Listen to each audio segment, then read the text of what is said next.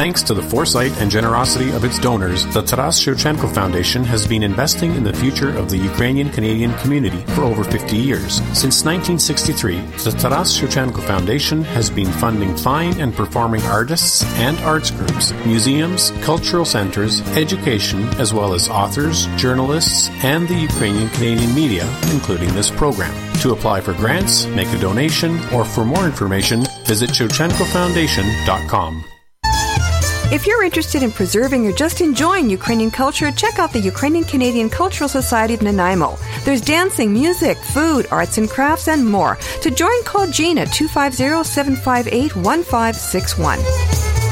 Embrace the Ukrainian culture, the music, the food, and the dancing at the 51st Annual Canada's National Ukrainian Festival, July 29th to 31st, Dauphin, Manitoba. Get your weekend pass right now for only $95. If you wait, you'll pay more at the gate. Day passes and camping passes also available. Call toll-free 1-877-474-2683. That's 1-877-474-2683. For more information, visit cnuf.ca and like CNUF on Facebook.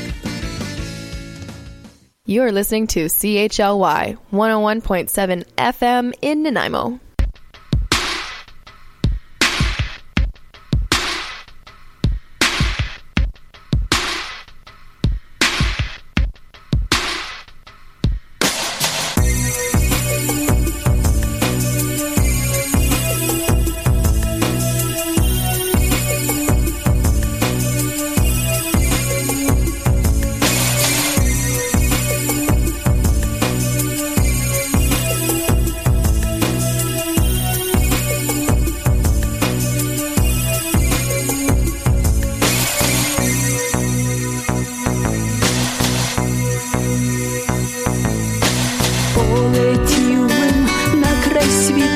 як вітер штовхає літак, гей, в Гамарицький край.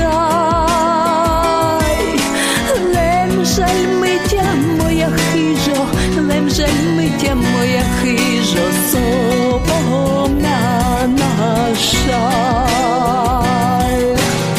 Ой, в нас превелика біда, не можна заробити з хліба, гей, мушу їхати даль. Лемжаль ми вас, мої верхи, лемжаль ми вас, мої верхи, зелені жаль.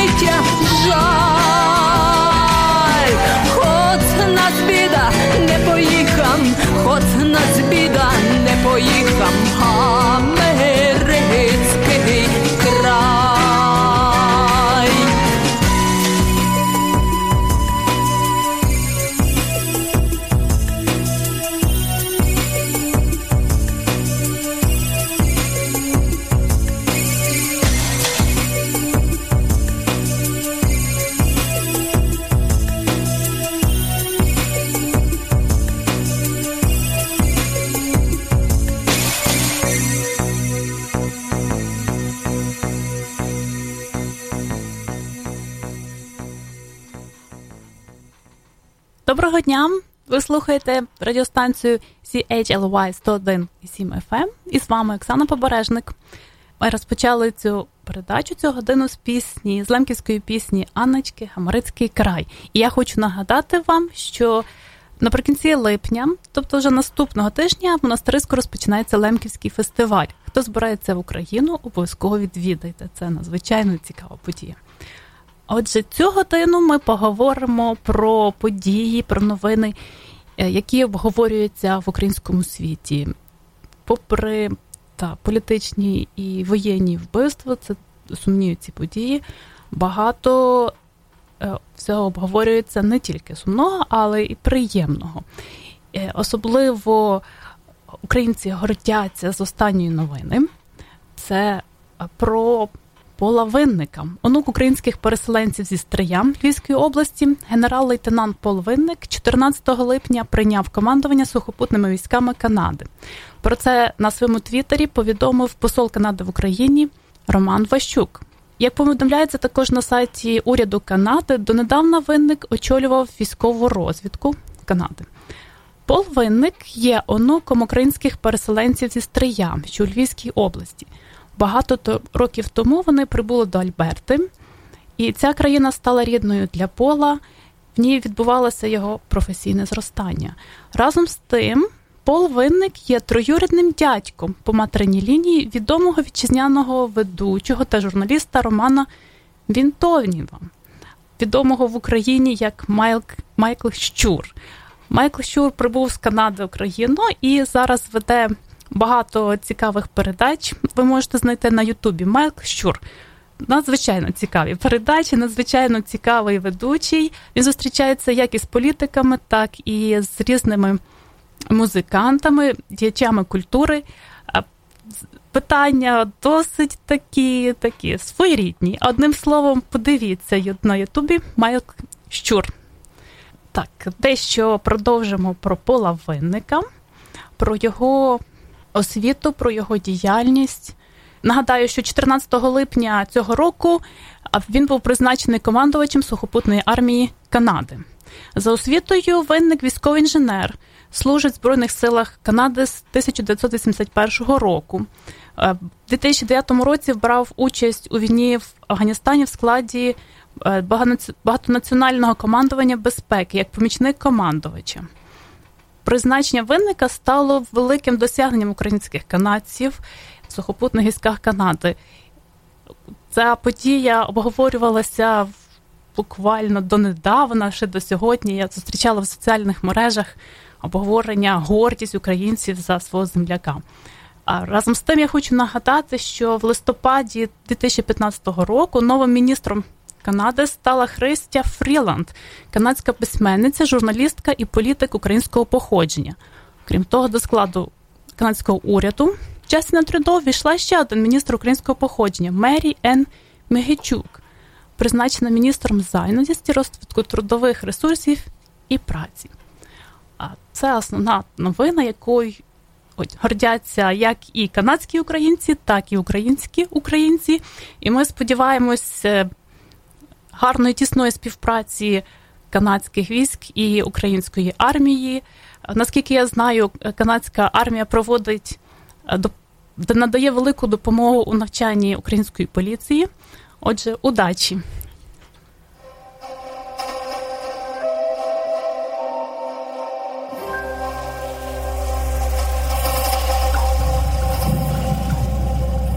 Зоре моя вечірняя, зійди над горою, поговорим тихесенько в неволі з тобою. Розкажи, як за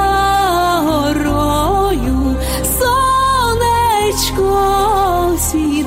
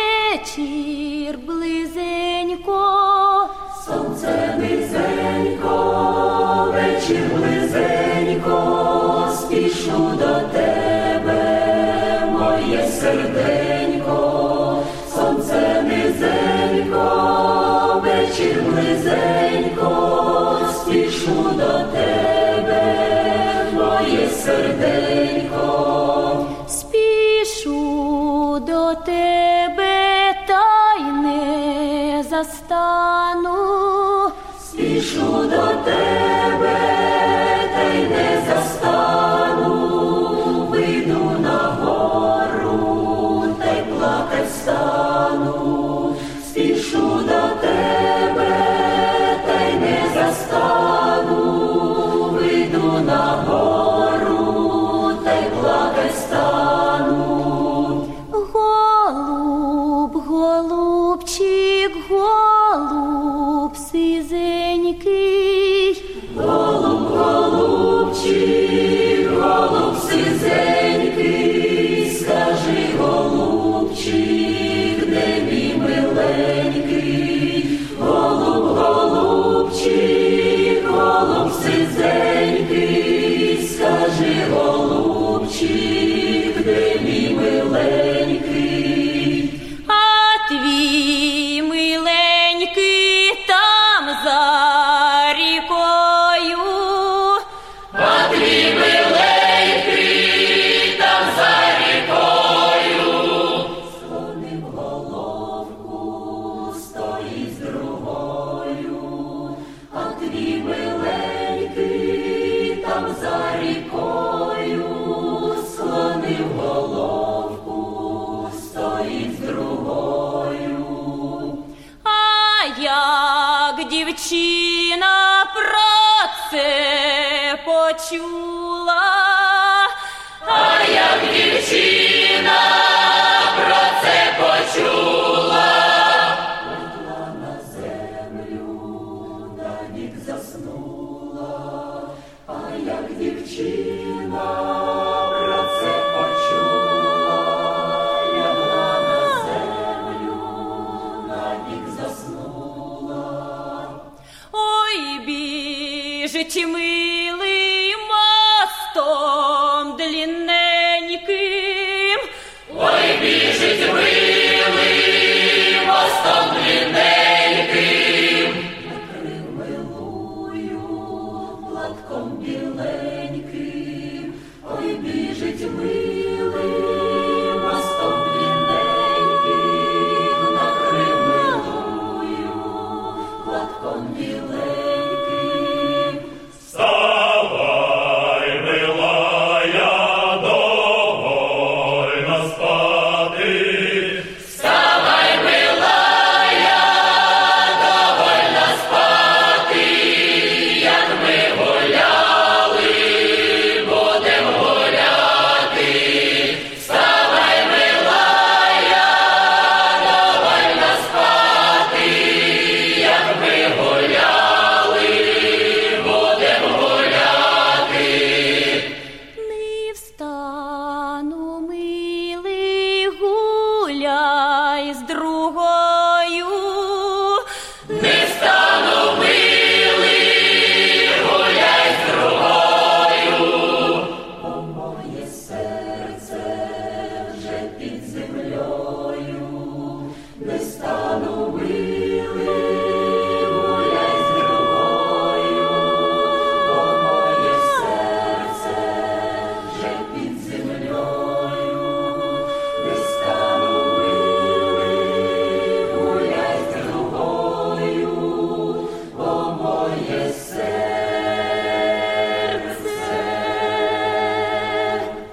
вже під землею.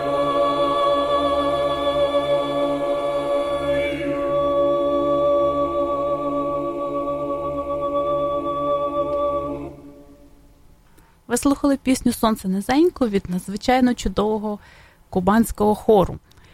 З вами на станції CHLY 101,7 FM Оксана Побережник.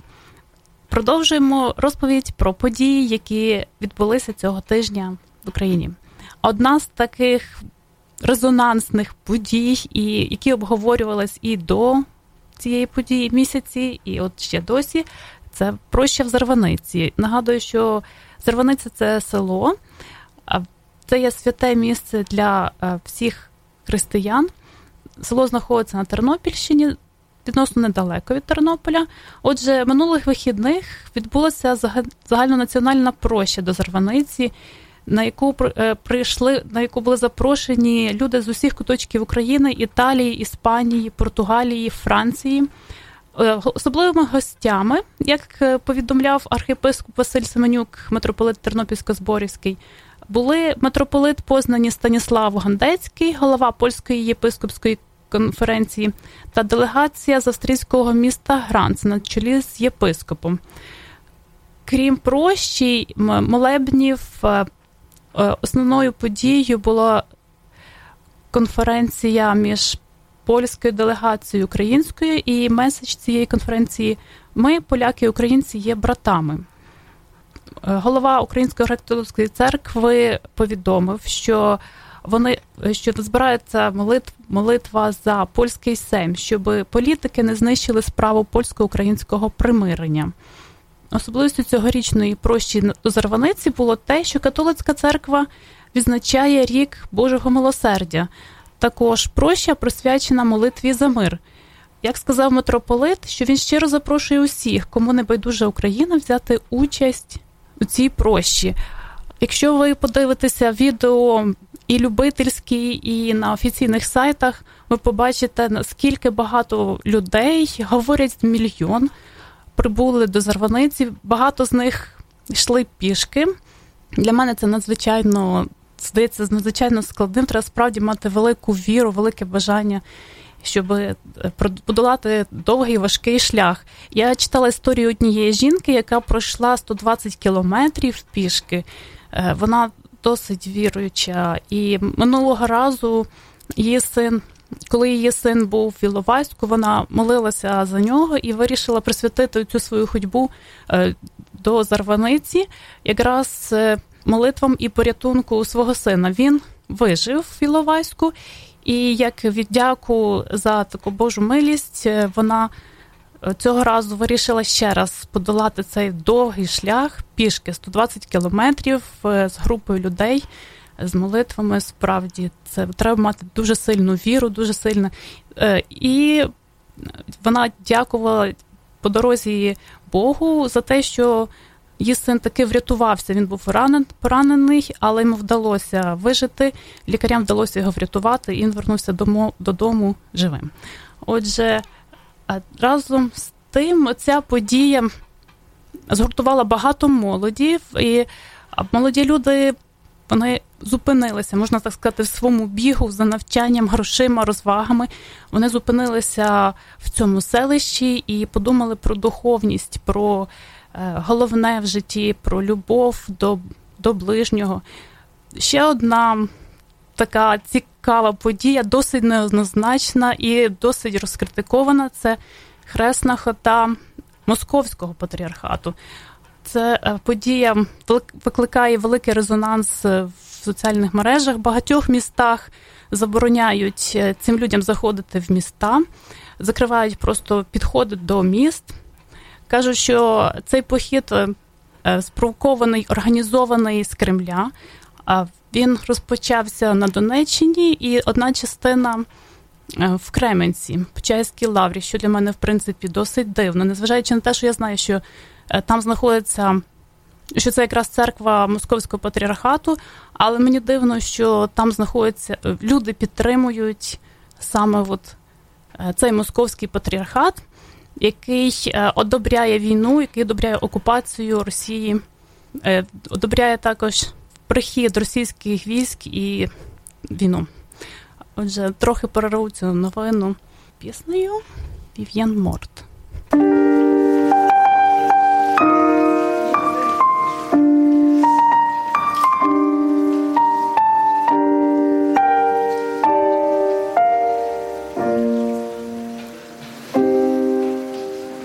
Ой, у полі грушечка, верхом кучерявиця, гей та гей, верхом кучерявиця.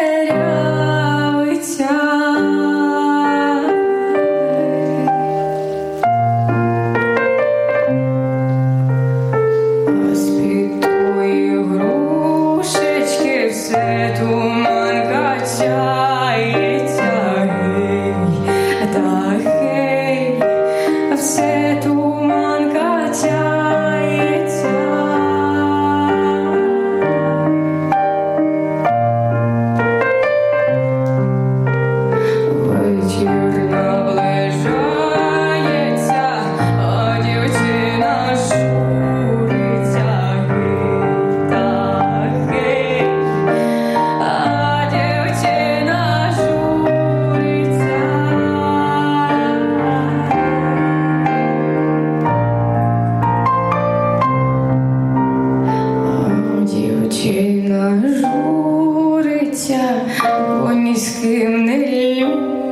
любиться, гей, та гей, і ой ні з ким не любиться.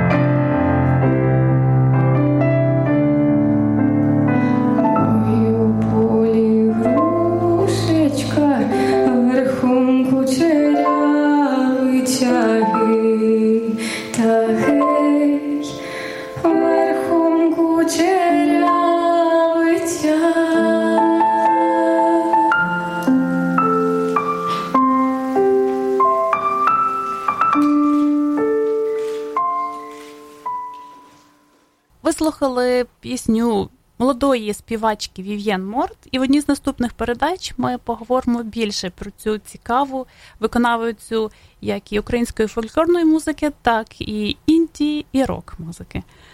Адже продовжимо на хвилі CHL1 101,7 FM говорити про похід, хресний похід, як він називається, Православної церкви Московського патріархату. Що говорять про нього люди, що говорять журналісти. І одне з запитань журналістів до блаженного архієпископа Любомира було якраз про його думку, про цей похід.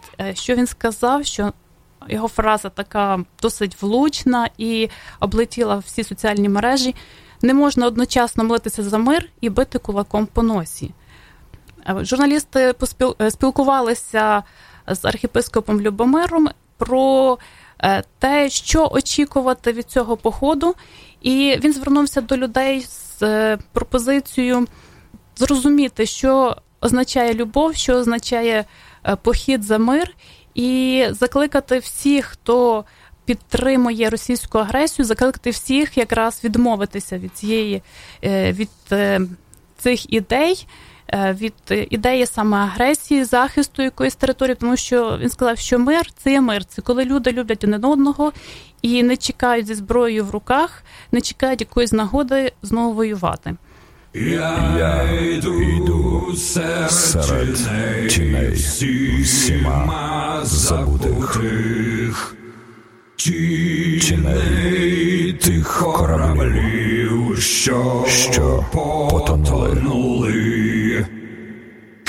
Капітани давніх часів, на честь усіх королів, знов ведуть свої кораблі у пошук райських країв. З ім'ям Бога.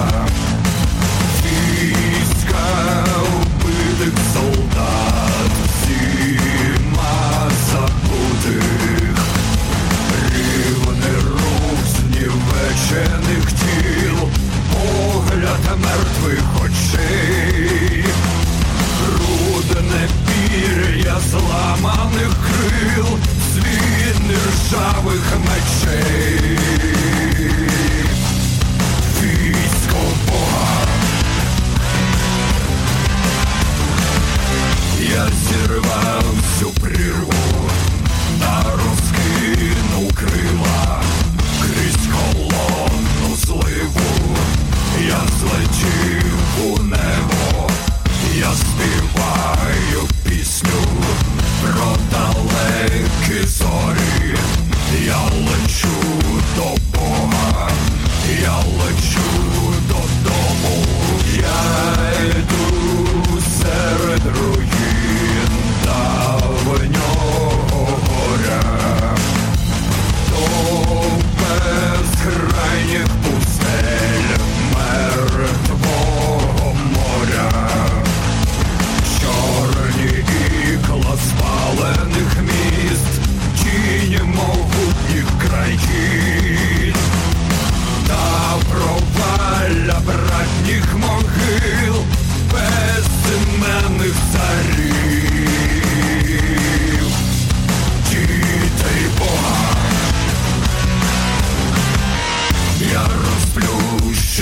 очі та розкину крила, розтуливши хмари, я дістався неба, я збираю зорі у свої долоні, я торкаю сонця, розмовляю з Богом, розтуливши хмари, я дістався неба, я збираю зорі у свої долоні, я торкаю сонця, розмовляю з Богом. Я нарешті долетів!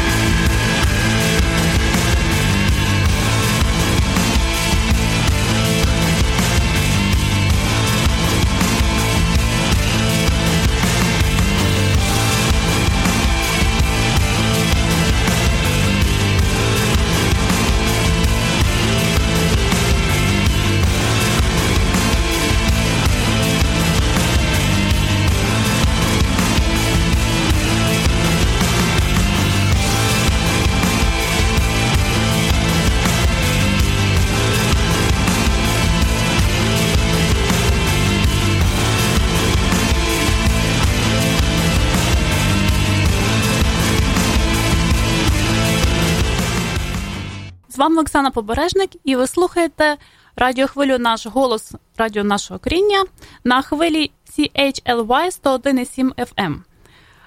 Однією з таких цікавих, веселих, можна сказати, обговорень на сайті Міністерства інфраструктури відбулося інтернет-голосування за назву для аеропорту Бориспіль.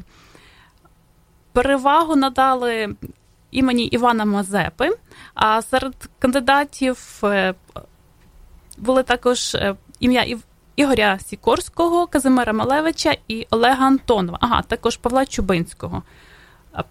Багато людей вважають, що взагалі міняти нічого не потрібно, але ось ця саме подія досить багато поговорила серед українців, і також згадали за Івана Мазепу, згадали за його життя, назвали...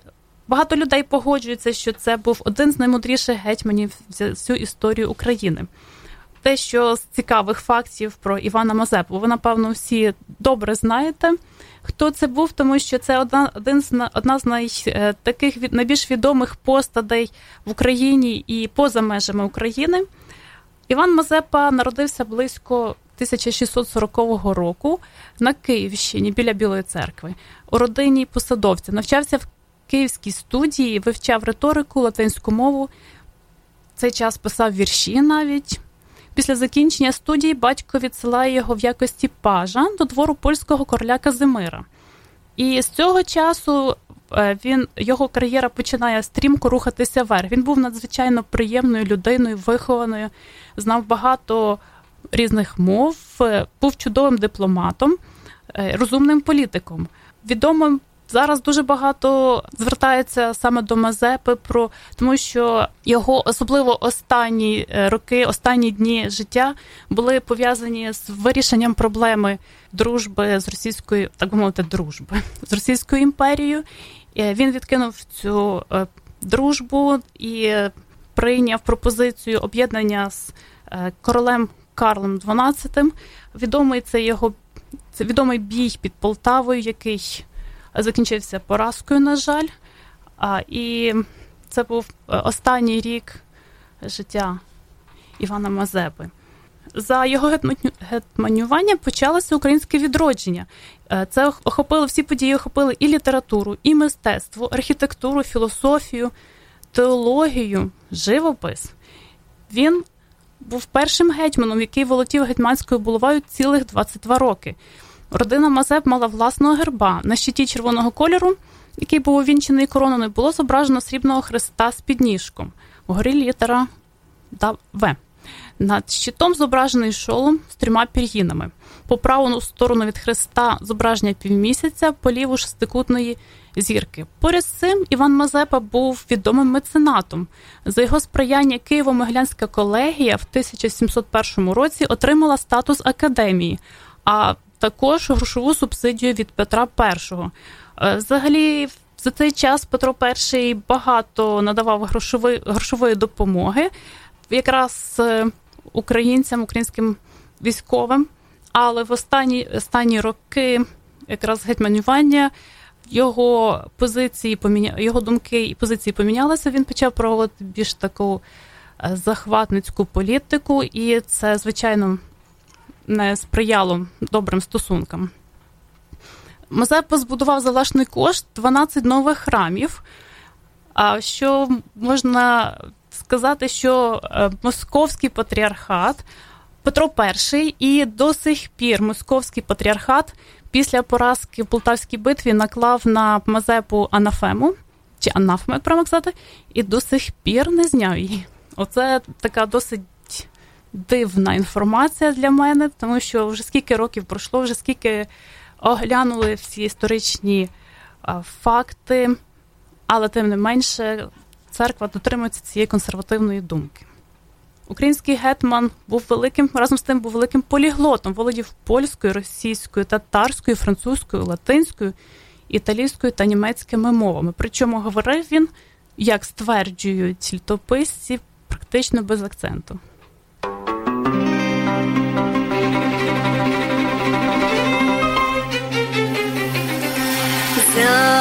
Заграйте ми ушли, заграйте ми баси, най сой ви танцюю свої младі часи. Грають гушлі,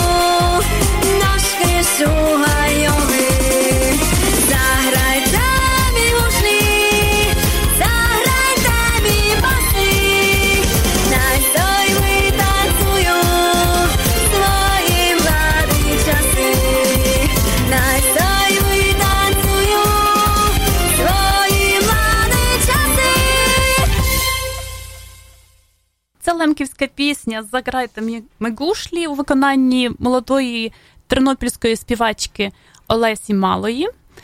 яка недавно разом з тернопільськими співаками молодими виграла перше місце у співочому конкурсі в Болгарії.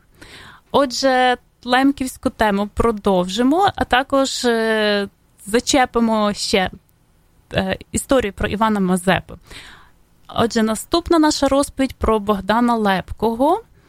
Інформація про Мазепу нагадала мені про його трилогію «Мазепа», яка була видана у 1991 році, якраз у такі бурхливі роки розвитку, відродження української нації, українського суспільства. Я пригадую, ще це були студентські роки, моя сестра дістала ці книжки. Одна з них називалася «Мотря». Це про пізнє кохання Івана Мазепи до молодої 16-літньої дівчини Мотрі. Я всім рекомендую почитати, якщо не всю трилогію, ця вся трилогія складається з 5 книжок, то хоча б прочитайте «Мотря». Надзвичайно цікаво написано, досить складно. Богдан Лепкий, можу сказати, мав сміливість і, звичайно ж, він мав хист розібратися в цих історичних подіях і в таких досить сердечних подіях, описати правдиво і так щиро, і досить так потужно описати про неоднозначну постать нашого гетьмана Івана Мазепи.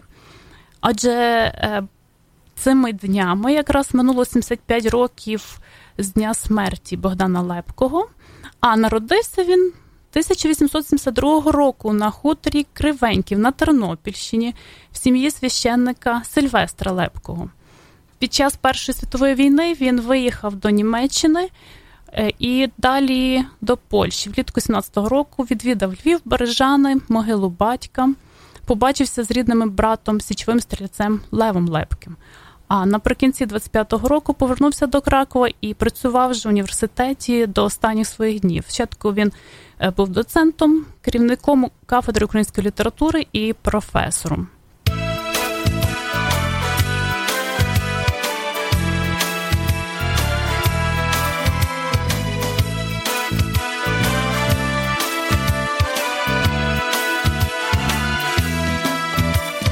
Я, може, здаюся смішною, бо, мабуть, собі на біду. Я навіть в розлуці з тобою навіщось надію і жду. Хай ти не згадаєш про мене, не схочеш згадати, нехай про нашу любов нещоденну Шевченківський згадує гай. Завуки і вулички Львова таять собі спогад сумний про зустрічі наші розмови, про погляд задуманий твій. Дерева високого замку мовчать таємничо про те, як ми вечорами ховались під їхнє шатро золоте.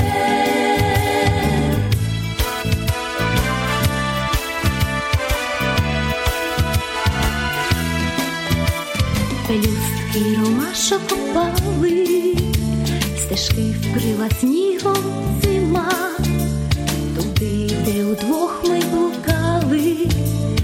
Сьогодні іду я одна, тривожно чекаю, що раптом ходу я почую твою, до твого плеча притулюся і знову почую люблю. Завуки і вулички Львова таять собі спогад сумний про зустрічі наші розмови, про погляд задуманий твій. Дерева високого замку мовчать таємничо про те, як ми вечорами ховались під їхнє шатро золоте. Мовчать і стежки погулянки, не скаже задуманий ліс, як ти несміливо ромашку мені обере в камені.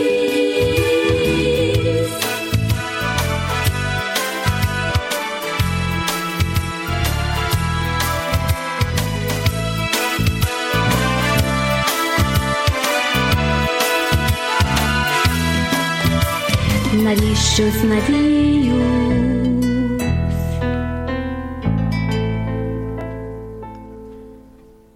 Це була пісня гурту «Крайня хата».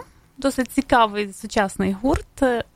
Отже, вернемося до Богдана Лепкого і до його трилогії. Якщо ви бажаєте обговорити ці книги або одну із книг, будь ласка, пишіть на наш сайт www.nashgolos.com, а також на сторінці на Фейсбуці. Разом з вами Оксана Побережник, і ви слухаєте радіохвилю «Наш голос» на хвилі CHLY 101.7. Крім відомої книжки трилогії Мазепа Богдана Лепкого, я щиро рекомендую вам подивитися фільм режисера Юрія Іллєнка «Молитва за гетьмана Мазепу». Фільм був випущений 2001 року на Київській студії Довженка. Один з досить відомих, цікавих фільмів. І прем'єра відбулася у 2002 році на Берлінському міжнародному кінофестивалі. Цими днями згадують, особливо сьогодні, згадують про Сергія Параджанова, режисера фільму «Тіні забутих предків». Сьогодні якраз минає 26 років з дня його смерті. 21 липня 1906 року, тобто 110 років тому, народилась Олена Теліга, українська поетеса. І ще одна подія, про яку згадували в соціальних мережах, обговорювали. Це досить неоднозначна постать дружини Івана Франка, Ольги Хорунжинської. Також минуло 75 років з дня її смерті. Багато про неї говорилося в свій час, багато про неї забулося, нехтувалося, але, звичайно, вона внесла великий вклад в життя Франка. Досить неоднозначно сприймають якраз через це життя, через цей шлюб сприймають постать Івана Франка. Вважають, що він одружився з півмільйонним статком, а не з молодою дівчиною, яка бажала прикластися саме до розвитку українства, української культури.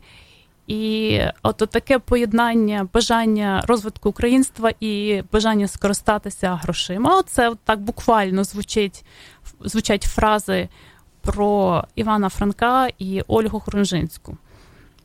Отже, 75 років минуло з дня її смерті.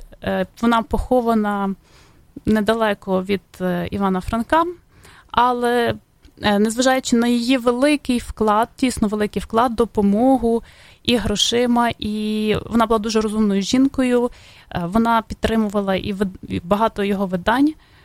Незважаючи на такий вклад, про неї практично не згадують.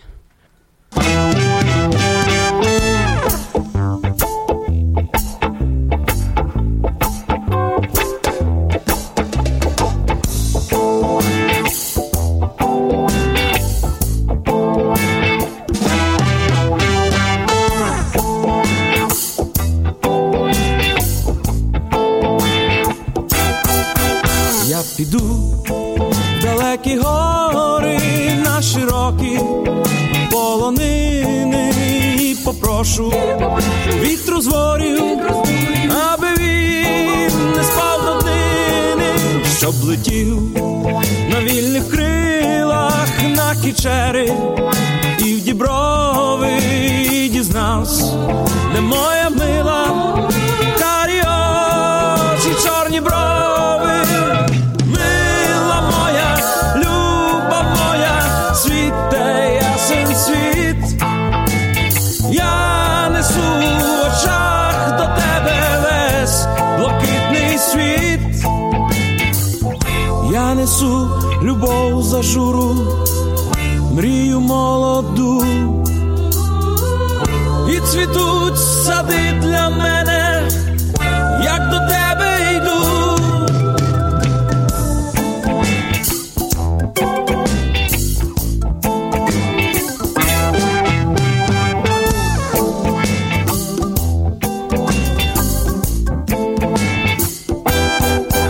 А як вітер з полонини прилетіти не захоче, все одно знайду дівчину, чорні брови, карі очі, перейду бистрі ріки, і Бескиди, і діброви, і шляхи мені покажуть карі очі, чорні брови.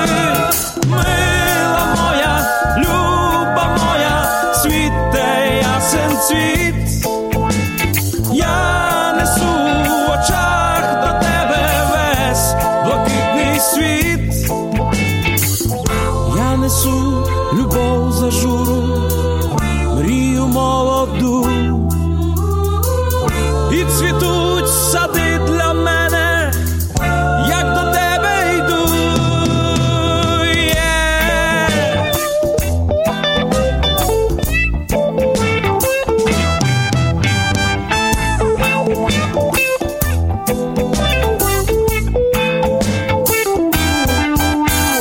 Мила моя, люба моя, світе ясен цвіт. Я несу в очах до тебе весь блакитний світ. Я несу любов за журу, мрію молоду. І цвітуть сади для мене, як до тебе йду.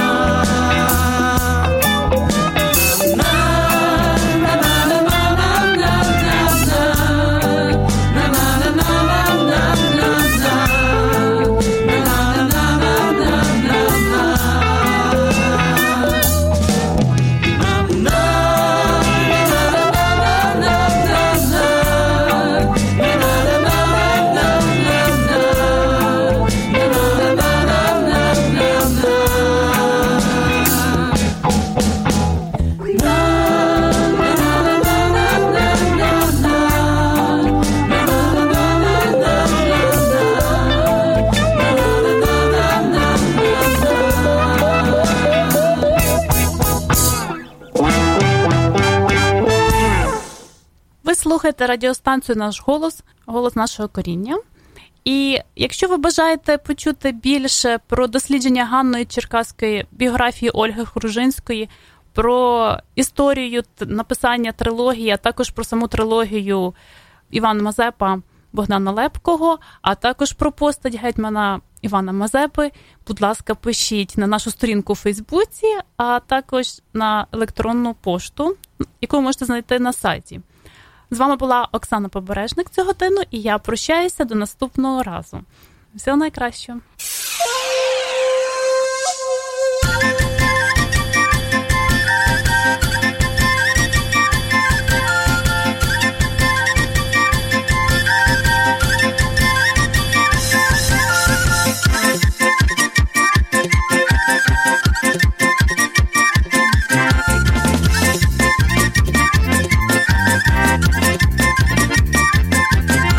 Вся родина за кордоном гроші заробляє, тітка когось доглядає, вуйко вікна миє. А два брата акробата теж іще справують, десь у Римі, в Італії колізей будують. За кордон, пісенька хай лине, за кордон з рідної України. Наші сестри та й брати, ви там не скучайте, та й на свята великодні додому вертайте.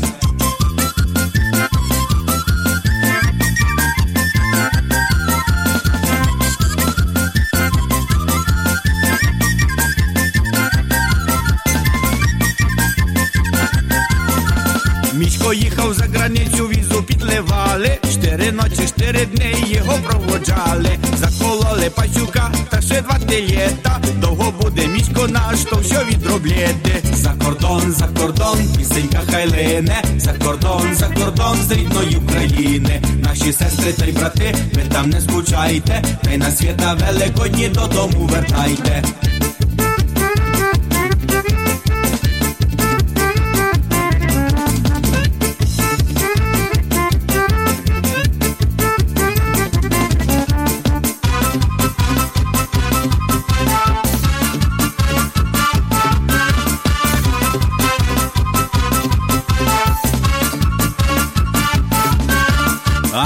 гроші на панели тяжко криперує, а додому пише всі жив на щось будує. А Петро є ракатьор, хто його не знає, хлопці гроші заробляють, а він забирає. За кордон, пісенька хай лине, за кордон з рідної України. Наші сестри та й брати, ви там не скучайте, та й на свята Великодні додому вертайте. Love this podcast? Support this show through the Acast supporter feature. It's up to you how much you give, and there's no regular commitment. Just hit the link in the show description to support now.